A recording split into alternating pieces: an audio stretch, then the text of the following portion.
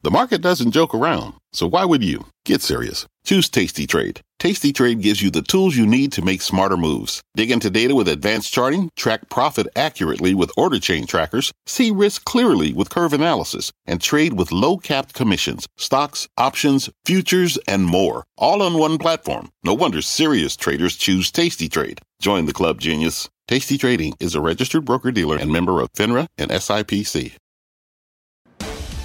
That's right, and right now on Fast, a winning week on Wall Street as the major averages post gains over the stretch. The stage now set for the beginning of the most important earnings season in years. We'll go inside the numbers. Plus, trade it or fade it. Beyond financials, results pour in next week from Pepsi, Delta, UNH, Taiwan Semi, and more. We'll quiz the traders on where they stand on these names. And later, our chart of the week, a big tech player that's been delivering since the start of July, up nearly 9% since just last Friday. We'll unbox the name, see if it should be in your shopping cart. I'm Courtney Reagan in tonight for Melissa Lee, and this is Fast Money. We're live from the Nasdaq market site. On the desk tonight, Bono and Eisen with me here at the Nasdaq, Tim Seymour, Jeff Mills, and Julie Beal of Kane Anderson Rudnick. Thank you all for joining us here tonight. And we start with what's become a rare phenomenon for the markets this year, an ever-elusive weekly gain for the S&P. While the benchmark index did fall slightly today, it still posted a gain of nearly 2% for the week. The Dow was also down slightly, but the Nasdaq managed to rise for a fifth straight day, its longest win streak since November. All this after the June employment report showed the economy added more jobs than expected last month. But the real test could come next week when the second quarter earnings season kicks off in earnest. Big banks like JP Morgan, they'll report, but also Delta, Pepsi, and just some of the names on the calendar. We've got an awful big week ahead. Bonawyn, how are you positioned going into the week? I'm still defensive, and honestly, this week surprised me quite a bit. I spoke about it a bit at length last show yesterday, and really, to me, nothing has really changed. I can understand how the employment number definitely says, okay, you know what, maybe we need to pump the brakes in terms of like the recessionary pressure, at least the timing of when it might be coming. But I really think quantitative tightening and the Fed are impediments to continued growth, at least the pace of growth. And that along with liquidity is really what's been fueling this market. And I don't think that's changed. I think the Fed is only more emboldened to continue to tighten. And I think we will start to see that bleed through into the markets and to the general economy. Tim, what did you make of the number today from the jobs report? You think this locks in a 75 basis point hike at the next meeting for the Fed? I do, and we got Fed minutes this week, which let us know just how emboldened they were in their last meeting. And what would we rather have seen today? Minus 200,000 on jobs? No, I mean, I want the job numbers to continue to be strong. And for all the recession we're pricing in, this is going to be the strangest recession we've ever had in history when we're adding jobs at this pace. The good thing about today's number, too, on the wage side is not only are wages well south of the CPI prints, but actually wages have stabilized somewhat over the last 12 months. And we saw that within today's numbers. So great we're getting second quarter numbers. Back to the markets. We're going into earnings season with the Nasdaq having rallied almost 10% in the last 14 sessions, S&P around 7.5%. So it's not as if we haven't done one of these trading ranges, of which we've had 4 of them of almost 10% since January in the S&P or in the Nasdaq. So the good news for the week is not just that stocks were higher, but we had some better economic data. We had an ISM services that was very strong, but we've had inflation data, everything from commodity prices. Gas prices are down 23 or 4 straight days. These are things that actually are giving people a lot more comfort just on where we are on, at least on goods inflation. So interesting week, but bring on the second quarter. I think this is what we want, Courtney. By the way, great to have you here tonight. Oh, thanks, Tim. It's great to be here. Well, Bonawyn's a little defensive. You seem to be looking at all of the bright spots. Julie, how do you put it together? Sentiment doesn't feel so great, but the data point's actually pretty good. And look at that jobs number today. How can we feel bad about that? Well, I think the jobs data was really interesting, and the market reaction to it was as well. We've gotten to this place where bad news is good news, right? Because we're so addicted to the Fed policy and, having really high levels of liquidity. I think going forward, I'm really concerned about the jobs outlook because I think there's going to be pockets of major layoffs. I don't think frontline workers are going to be impacted. And that's where actually a lot of the wage growth is happening. But I do think that for many white collar work, it's going to be a much tougher economy. And people are still very concerned about higher prices. And I think that's important for the consumer spending environment. Right now, everything's great. We're all going on vacations and everything looks great on Instagram. But I think come back to school, it's going to be a much, much different picture. Everything always looks good on Instagram, right? That's the highlight reel of your life. Jeff, what do you think about the moves that we've seen in the 10-year? I mean, those moves were kind of interesting and definitely not to be ignored as we're looking at this broader market move and trying to put together what it tells us about the economy and about how all of us are feeling about what we're making trades on. Yeah, it's been a little bit all over the place. And to go back to the employment report for a second, it is a lagging indicator. So let's remember that for a second. That's not giving us a view on what's coming. And I think that that's particularly important. And unemployment is always low right before we enter a recession. So I'm not calling for that imminently, but I think we should also keep that in mind. And I think what we're going to see is a slower pace of earnings growth, and that's going to trickle through to the labor market as companies start to tighten their belts a little bit. So I'm in the rates are closer to a top than not camp, and I think that's going to translate into what I think is going to be the biggest theme really for the rest of this year, which is a steady rotation from value into growth. We've had a lot of these mean reverting rallies in growth and tech, and I think technically I want to see more to really believe this one. But from a fundamental perspective, what you're going to want for the rest of the year is stuff that's priced well and that has some semblance of earnings stability. And I think you're going to find that more in growth. Growth does well when inflation is high and falling, when earnings are falling, when economic growth is falling. And that's exactly the environment we're in / about to go into. And I think values earnings are more vulnerable to the economic environment. I think about a sector or an industry like banks that tends not to do so great in a slowing economy. There's been no underperformance yet at all. So, for us and how we're thinking about positioning portfolios, it is about reacting to this rotation that I think is just getting underway. Yeah, I was just going to ask you about banks, and you kind of trickled in some of your thoughts there. So we'll go to Tim and rotate there. Obviously, we often talk about the banks when we're starting that discussion about earnings season. JP Morgan reporting next week. Are we at a top with rates? And if we are, does that mean banks are less attractive now than they have been in recent weeks and months?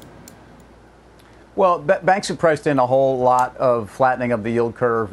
Banks have not necessarily priced in the earnings power of higher interest rates. I think we know all about the impact of the mortgage market and those that are more exposed to mortgage sensitivities. Investment banking is ground to a halt.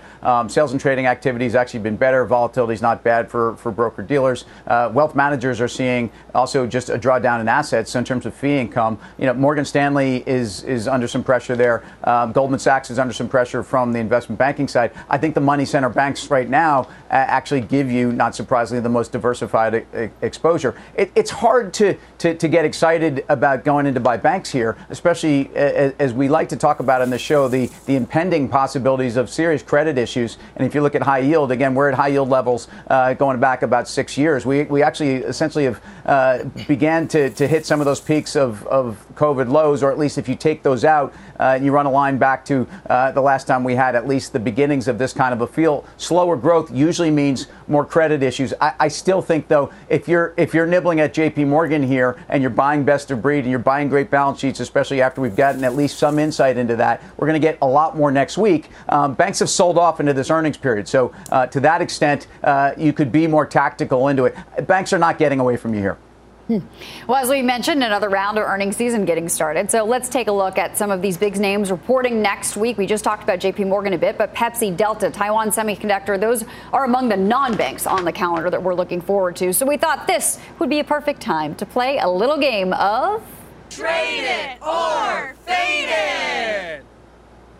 That's right, Trade It or Fade It, non-financial edition. So Bonawyn, let's kick things off with you and Pepsi. The drink maker is set to report earnings on Tuesday. What do you think, Trade It or Fade It? I'm going to trade it. I'm also going to play an additional game. I would rather own Coke, but I'm trading it because I wasn't given that option. But as I mentioned, I'm kind of postured defensively. I think this thing pays a pretty good dividend, 3.5%. Now, the multiple is a bit expensive, but I'll say looking back historically, it's still in in line. It's still within a standard deviation of where that forward price PE multiple has been. So I'm comfortable with it here. I think that's really the shoe to drop. But given that and given the defensive posture of that brand, I really think even if there is downside, it's somewhat limited. And sometimes it's about losing less than the alternative. And I'm willing to play that game right now with Pepsi. Well, I'm gonna ask you a follow-up then. As you mentioned, you would rather own Coke ahead of the earnings for Pepsi. Would you rather own Coke? Is that something you're actually actively looking at? I'd rather own Coke in any scenario. It's just, it's just a better operated company, higher gross and net margins. I just think, and it trades on top of it. They trade on top of each other in terms of what you're paying for earnings. So I just think it's the better in class. All right, fair enough. Jeff. So I'm going to fade this one, but I understand what Bonawyn's saying. I mean, I'm not particularly excited about the market right now either. So I think, owning some defensive names makes sense. I just think with Pepsi, you're kind of working on this 12% rally right now. You have resistance at 175. So I'd watch that level. If it breaks above 175, maybe I change my tune there. Look at 155 on the downside. I think if it breaks below that, you have more to go. And Bonawyn mentioned it, but it's at the top end of its PE range, really going back to 2000. I think it's trading around 25 times, and the sector is below 20 times. So those issues concern me. I think if there's any margin pressure at this valuation, that creates more problems. Bonawyn also mentioned the dividend. I agree, but potentially less attractive if people are going into the name just for the dividend when there is now an alternative in the bond market. Above 171, it's a bit away from that 155 mark. Next up, Delta Airlines on deck. It's set to report on Wednesday. Julie, I don't know if you've been flying lately, but oh my gosh, what a nightmare. When we're talking about the stock, though, Julie, what is your take? So there is no bigger hype girl than me when it comes to Delta, the operation, but Delta, the stock, is probably not for me. I think what we have been seeing is, look, it's full on planes. I just flew, and it's absolutely full for the summer vacations, but those are not business travelers and they're not paying the full fare that we do. And the fact of the matter is we're just not going to be traveling as much for business as we used to. We've all figured out how to do it. I go on 15 business trips a year and I'm going on 5 to 6, 7 now. That's just a very important dynamic for Delta because business travel is what really keeps that plane flying. It's so much more profitable. So I think long term, this is not a great stock to own, but the operation is very well run. So all of that makes a lot of sense. And I am very interested in seeing what they have to say about the consumer and their expectations, of course, for consumer travel and business. Tim, what do you think, though? Trade it or fade it? You like Delta? I'm going to trade it. Not lost on me. I'm going up against the airline analyst here, who I want to listen to her views on this. I think some of the constraints on the airlines right now are artificial. It's planes, it's pilots, and things and I don't think it's as much on the demand side. I recognize the front of the bus and business travel is in a very different place than it was pre-COVID. But I'm also listening to airlines tell me where those trends are improving drastically, including international. And Delta, I don't think there's any big surprises. Again, as Jessica pointed out, best in breed here. I think you've got a dynamic where Delta is certainly head of the class, best balance sheet, and I look at the valuation based upon the street somewhere around $6 a share. This is trading at 5 times 23. I think this is value territory. All right. Well, moving on, Taiwan Semiconductor reporting Thursday. Jeff, this one's for you. Trade or fade? So I'm going to fade this one. I think you can make a pretty good argument that there's a multi-year value here, but I think for the here and now, I just think the chart looks really nasty. If it doesn't hold that $80 level, you could go all the way down to $60 a share. So the risk reward I don't think is great. And I'm just trying to avoid stuff that's cyclically exposed, and I think this is one of those particular names. All right, Tim, what's your take on this one? My first take is it's Julie, not Jessica. Apologies. Second is I think I'm a buyer, and I think the valuation here, we pulled back major stuff, and I think in semis, TSM is head of the class. They are certainly your basic foundry recovery TSM. All right. Well, that's all we have time for on this game, I guess. Plinko may be coming up next. I'm not sure, but I know it is coming up. It's a bird. It's a plane. It is the chart master. He will join us live to break down where the housing trade is heading. And later, we're looking at one stock that could be primed for profits. Whoops, that was a clue. The chart of the week and much more when Fast Money returns.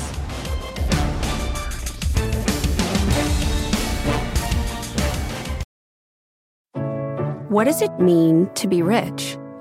Is it having more stories to share or time to give?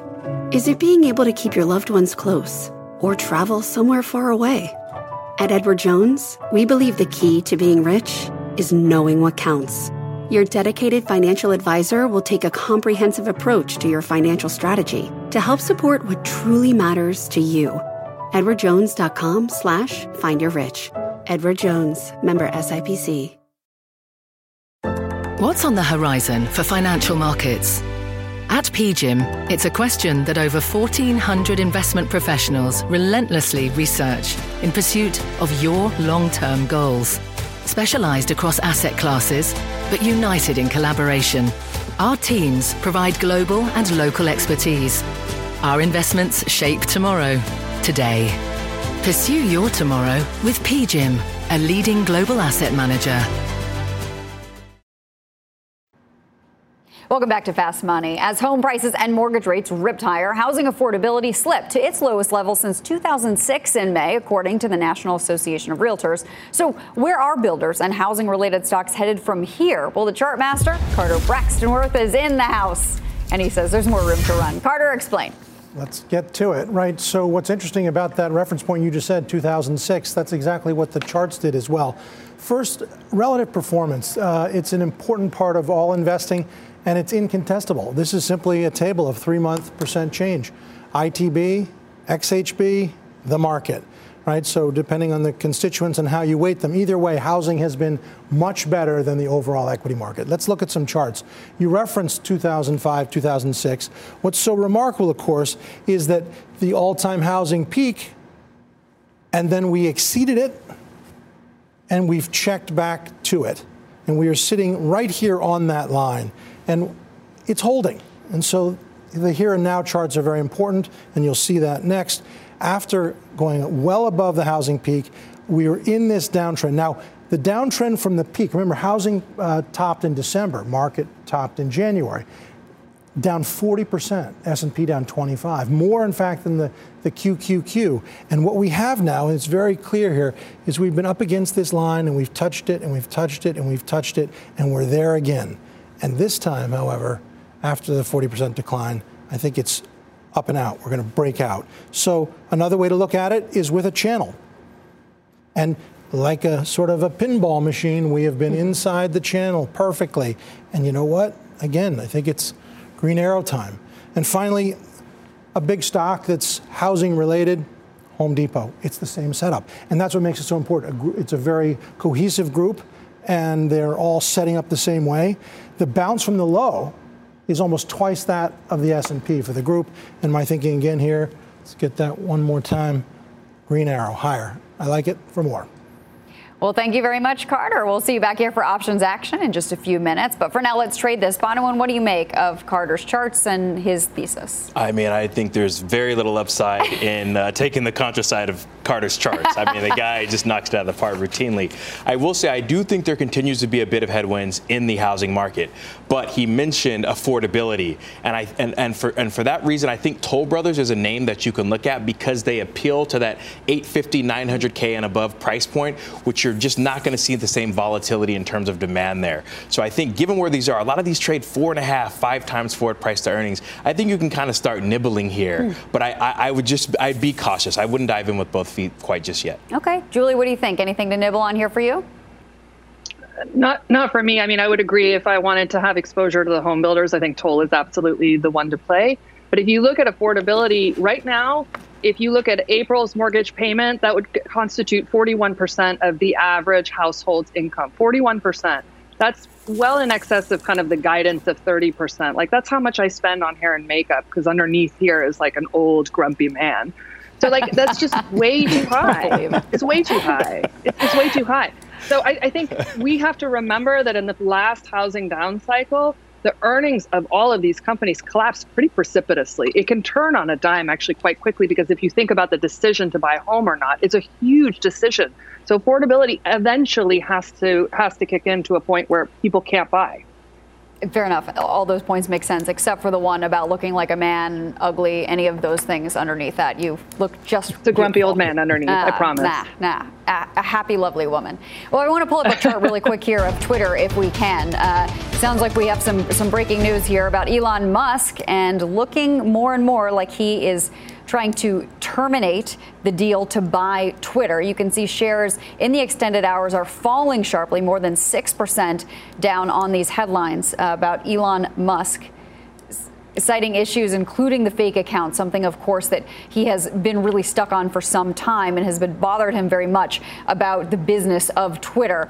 Julia Boorstin today talking about in Sun Valley how many executives there seemed to be frustrated about the fact that he may be giving up on this, because many of them also had reasons that they would like Twitter to be fixed and agreed with at least some of his initial ideas. But potentially right now, this deal looks like it may be off here. Twitter is trading below $35, down about 6% right now. Tim, you have any thoughts? I know we've talked about this one ad nauseum, but if this really is the real deal that is ending, what are your thoughts?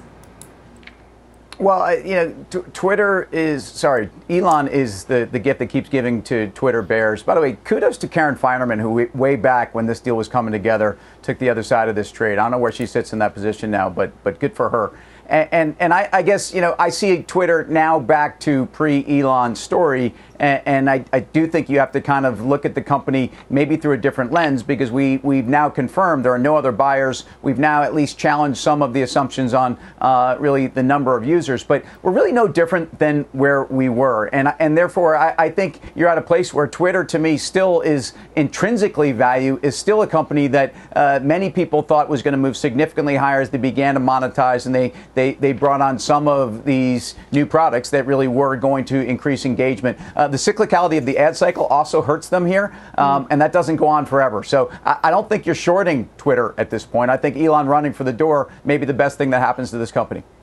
And just some more clarity on some of the news that we're getting. We understand that there is a filing that includes a letter from Elon Musk's attorney saying that Twitter has not provided the information that he has been requesting now for nearly 2 months. And that is part of the reason why he is terminating this deal. Again, Twitter shares are trading now above $35 in the extended session, down about 4.5% to 5%.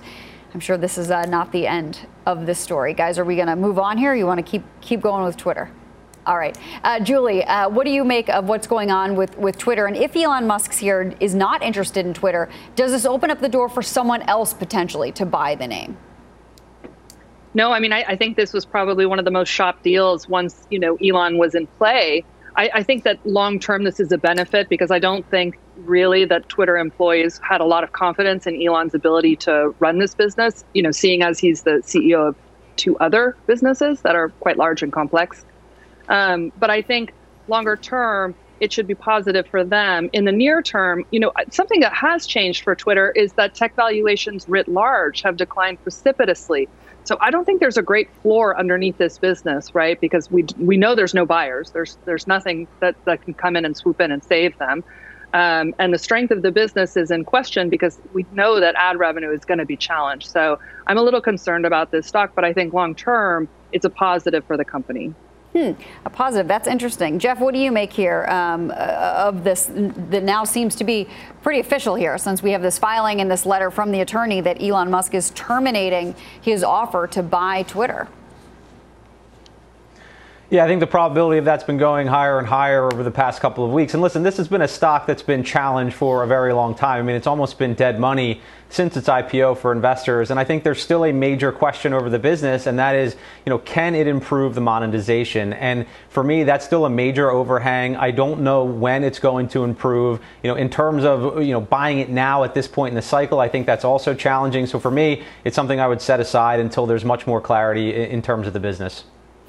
Yeah, so just again, for anyone that might just be tuning in here, a filing has just been put up that we have all now seen, and there's a letter from Elon Musk's attorney giving the explanation for why he is deciding to terminate his deal to buy Twitter, saying that Twitter has not provided information that he has been requesting for the past 2 months. He has had numerous attempts to try to follow up with the company, to try to fill in some of the blanks that he was missing from this information in his broad request, and does not believe that he was given the information that he needed. Again, Twitter shares now trading about $35 a share here after hours, down about 5% on this news. Really interesting turn of events, and this has been quite a road since the beginning of the idea that he would buy this, the price at which he would buy it, that he would be on the board, that he would not be on the board.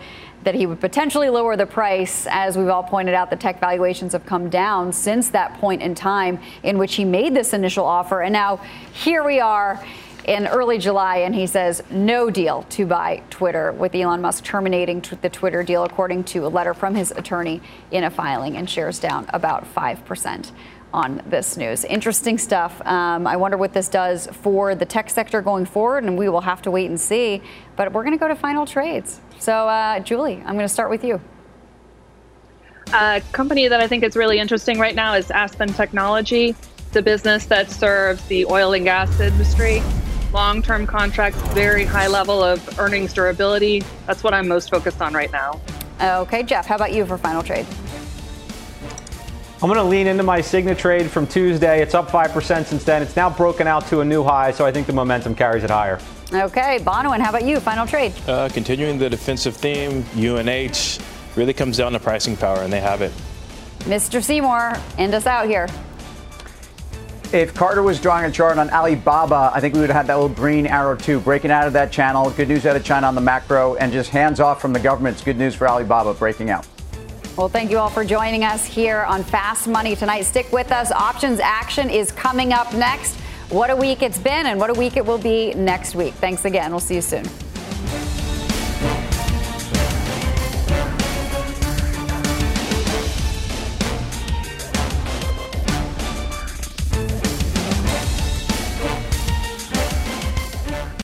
People today can spend half their lives over 50.